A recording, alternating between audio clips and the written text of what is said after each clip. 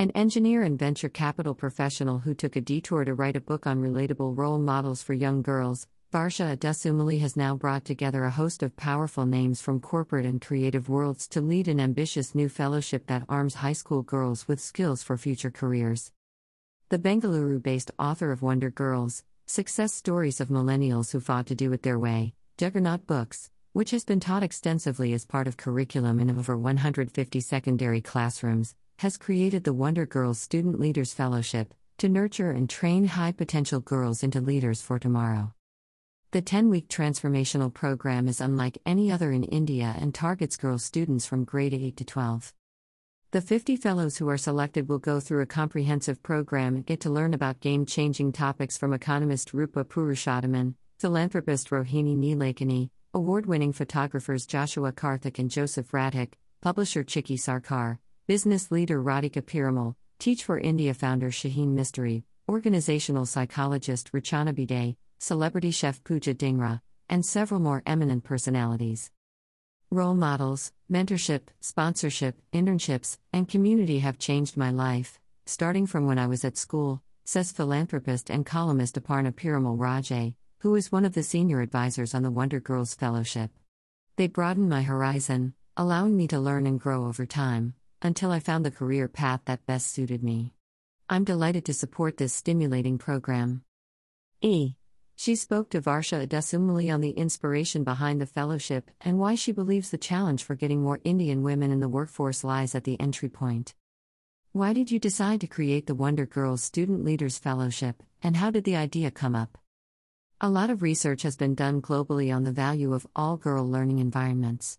They enable girls to explore and grow without being bogged down by stereotypes. The success of platforms such as Girl Scouts, the Seven Sisters Schools and so on, point to that. Here at home, Rupa Purushothaman's and Dr. Urvashi Sani's path-breaking work in education are great examples. We have interviewed and interacted with hundreds of girls and their parents, and we see a massive hunger in the market today for definitive programs that tie in leadership and learning experiences at adolescence to long-term outcomes for girls, especially. This fellowship addresses that need comprehensively. What kind of outcome do you hope to achieve from this? Our program is designed around 4 cornerstones: learning through role models directly, learning through peers, learning through leadership projects, and learning through internships. Through each of these cornerstones, we aim to create transformational experiences for these young girls, and arm them with just the skills, literature, and tools they need to pursue long-term career paths. India's female labor participation rate has been on a free fall for the past 2 decades. The pandemic has further taken a toll, and at present, India's figure is the lowest among the world's major economies at just 16%. This workforce and aspiration gap is a class and region-agnostic issue in India. Out of all the working-age women who work, only 7% are urban dwellers. Outside of policy, we believe that deeply engaging and thoughtful long-term oriented programs could potentially change these numbers and encourage more women into the workforce. We want to play a part there. Our curated paid program is designed for adolescents in IB/IC/CBSE. We also have a robust foundation arm that works in low-income communities, completely free of cost, through which we have serviced over 250 classrooms to date. We are keen to build on both. In your experience working with the corporate world, what was the kind of mentorship you missed, and is it something you are trying to create now for these students?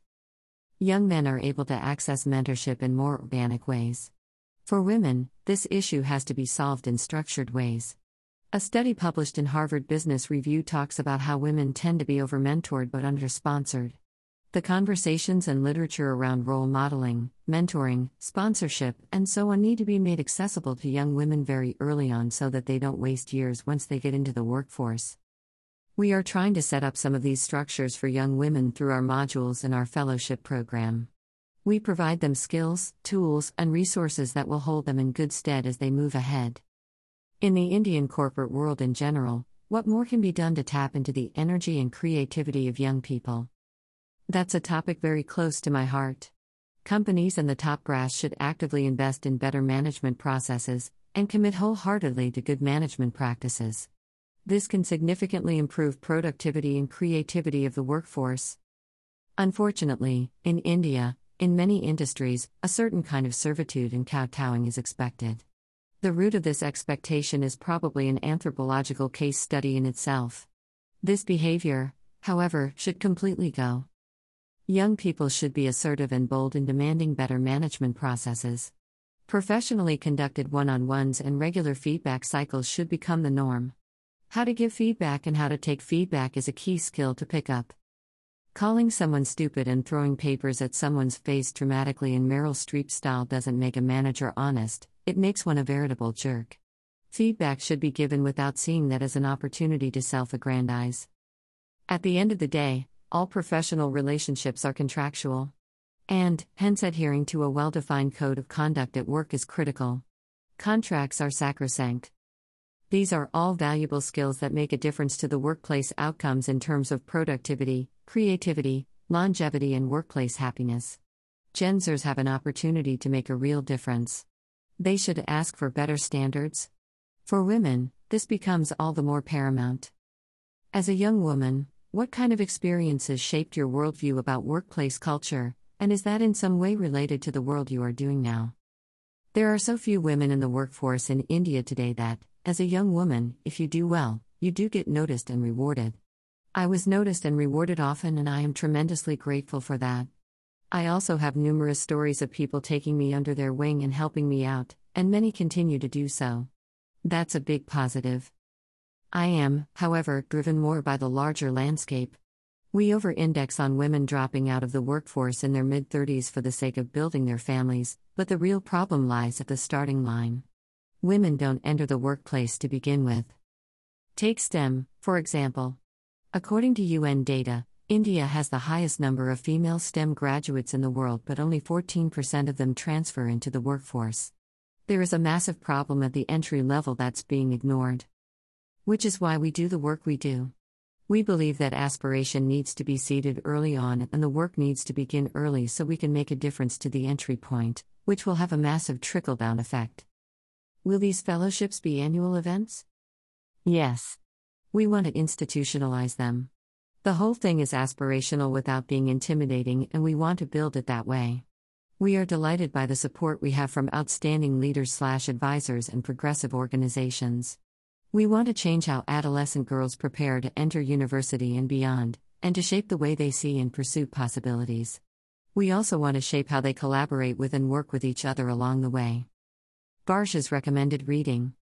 I recommend Ben Horowitz's The Hard Thing About Hard Things, a game-changing book on management, and Reid Hoffman's The Alliance on Reframing Workplace Relationships in a Way That Makes Sense to Millennials and Gen Z. Broadband by Claire L. Evans is a compulsory reading for everyone in computer science and STEM in general. She talks about the pioneers who worked on building blocks of the internet as we know today, and many of them are spectacular women. These scientists don't get the recognition they deserve. The book also didn't take off as much as one would have liked to see. Ironically, I picked up my copy from a pile of discarded books at the New Yorker's offices in NYC. I was also inspired by Dr. Deepa Narayan Must Read book Chup, Breaking the Silence About India's Women, Juggernaut, 2018. She provides an anthropological vantage point from where we can comprehend the data on women's workforce participation we see today and why it pans out the way it does in India. Apply for the Wonder Girls Student Leaders Fellowship here.